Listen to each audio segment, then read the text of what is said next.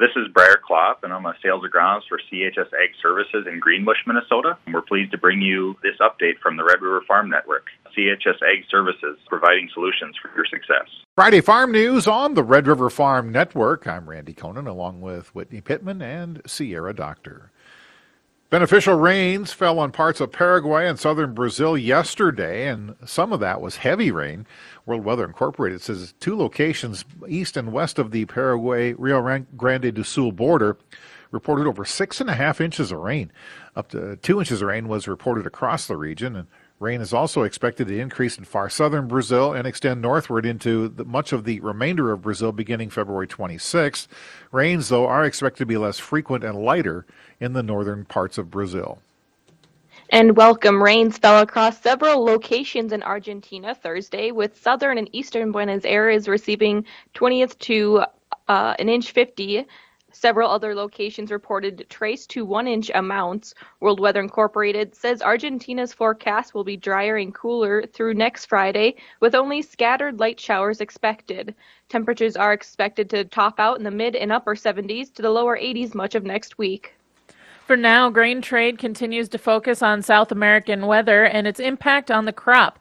North Star Commodity Chief Analyst Mark Schultz expects South American weather to be less of a focus going forward. You can have a lateness. You're not going to hurt the bean yield anymore. The crop is what it is. It's far enough along. It's just not going to matter. So now they'll get the crop off, and that finishes off. It's the corn, and whether you want to get it planted, and it would appear as though you're going to have more corn planted outside the optimum window. Then in the theory behind all this is that eventually the wet season will end and it will go into a drier season. Schultz says the bigger question for Brazil's second season corn crop is how soon the dry season starts. Then the wet season lasts through into early to middle of May. You end up with a pretty good crop. If it cuts off a little bit earlier, late April and early May, you're going to end up with a poor corn crop.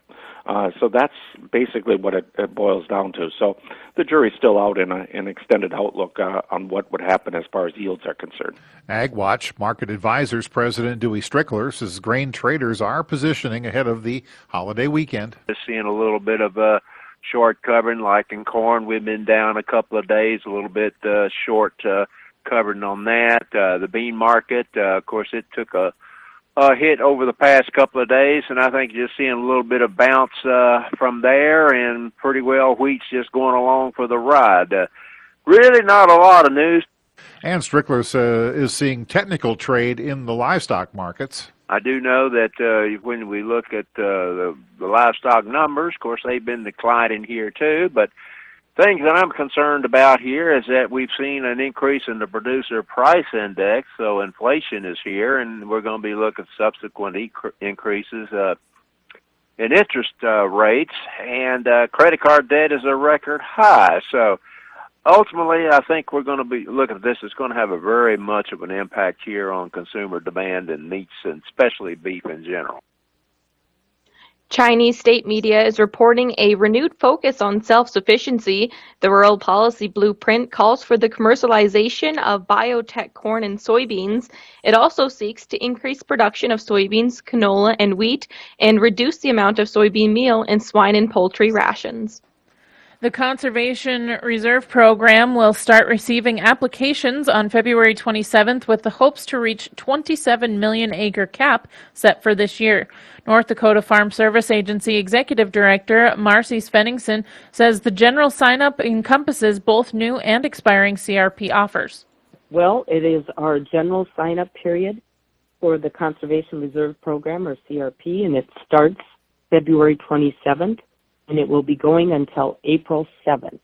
And, you know, as of January of 2023, there are actually 8.4 million acres enrolled in general CRP. So it's a very popular program. It's probably the largest private lands conservation program in the United States is the CRP program.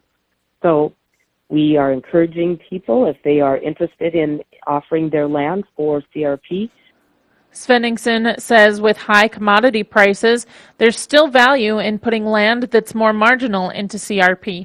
In 2021, the Farm Service Agency introduced some improvements to the program, which included higher rental payments and more incentivized environmental practices. So there are several different programs or different things that they can do that increase the value of that CRP. And once they offer their land and indicate what enhancements they're willing to make, and if that is accepted, we even provide cost share to help them provide those or put those incentives in place. What we're talking about is probably some marginal land that, maybe you're not willing to look at all those high input costs that producers are going to have this year. Maybe CRP is a viable option for that. Legislation that would ban foreign ownership of real property in North Dakota passed the North Dakota House Ag Committee unanimously. Meanwhile, discussion continues in the North Dakota House Ag Committee on the corporate farming law. During today's meeting, North Dakota Farmers Union Government Relations Director Matt Perdue commented on House Bill 1371, explaining that amendments to the bill are still necessary. Our policy in action opposes changing the corporate farming law. And it has for generations. Over the last few weeks, had a lot of tough conversations with our members, tough conversations with members of the legislature. We realize this is a divisive issue. And so last week, our Board of Governors, which is our county presidents and our Board of Directors, they voted to move forward and try to find a path forward that would bring agriculture together and allow us to move forward in growing our livestock sector and creating new opportunities for family farmers and ranchers. Committee Chair Paul Thomas says his preference is to move on the bill and allow the Senate to further update the bill after the crossover break. I think it's very clear that the organization of North Dakota Farmers Union is very committed to making this work. Right now, I'm thinking for moving this forward, we may be best suited with moving the amendments as they are. We give enough time for Mr. Bielke and the Ag Commissioner and North Dakota Farmers Union to work on those constitutional language issues, those other issues in wording, and fix that over on the Senate side. This is the Red River Farm Network. Friday farm news on the Red River Farm Network. For the first time in history, annual E15 sales in Minnesota topped the 100 million gallon threshold in 2022. Nearly 105.5 million gallons were sold last year. That represents a 21% increase from the previous record of 87 million gallons in 2021. Elanco Animal Health beef cattle technical consultant Frank White says there's been a new focus on gut health in livestock, and a live yeast may be the answer to promoting gut health. We've found that the gut has a major component of the immune system. It's really kind of the first layer of immune protection, and so the immune system of the gut's very important for the overall health of that animal. At Elanco, we have a product called Paternative, which is a live yeast, and it's not just a yeast, it's a Saccharomyces, but it's also a strain specific, and that's important because it's kind of like cattle. We have bovine, and then we have Angus, and we have Holsteins, and they're for different purposes. And this yeast is called Boulardii, the strain, and the Boulardii strain really likes the small intestine, and that's where all the action's at for gut health.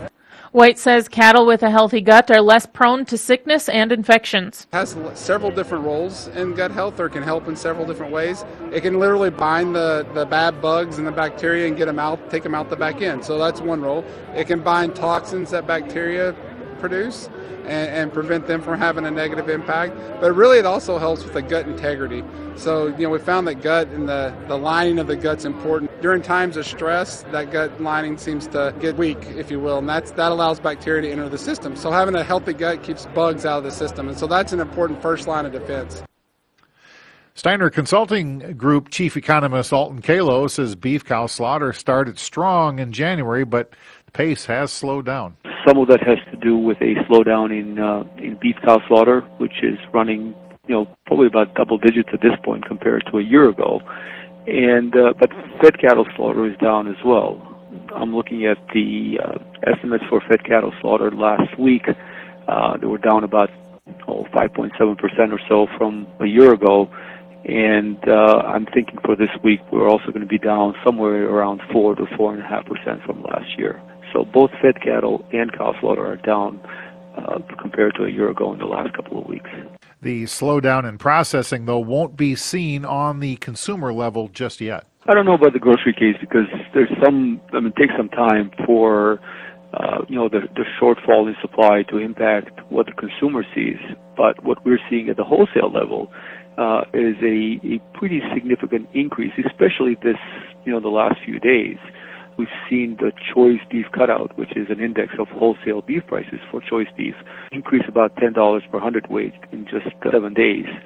I think it's a function of the slowdown in slaughter, but I think it's also a function of the decline that we normally start to see at this time of year for weights.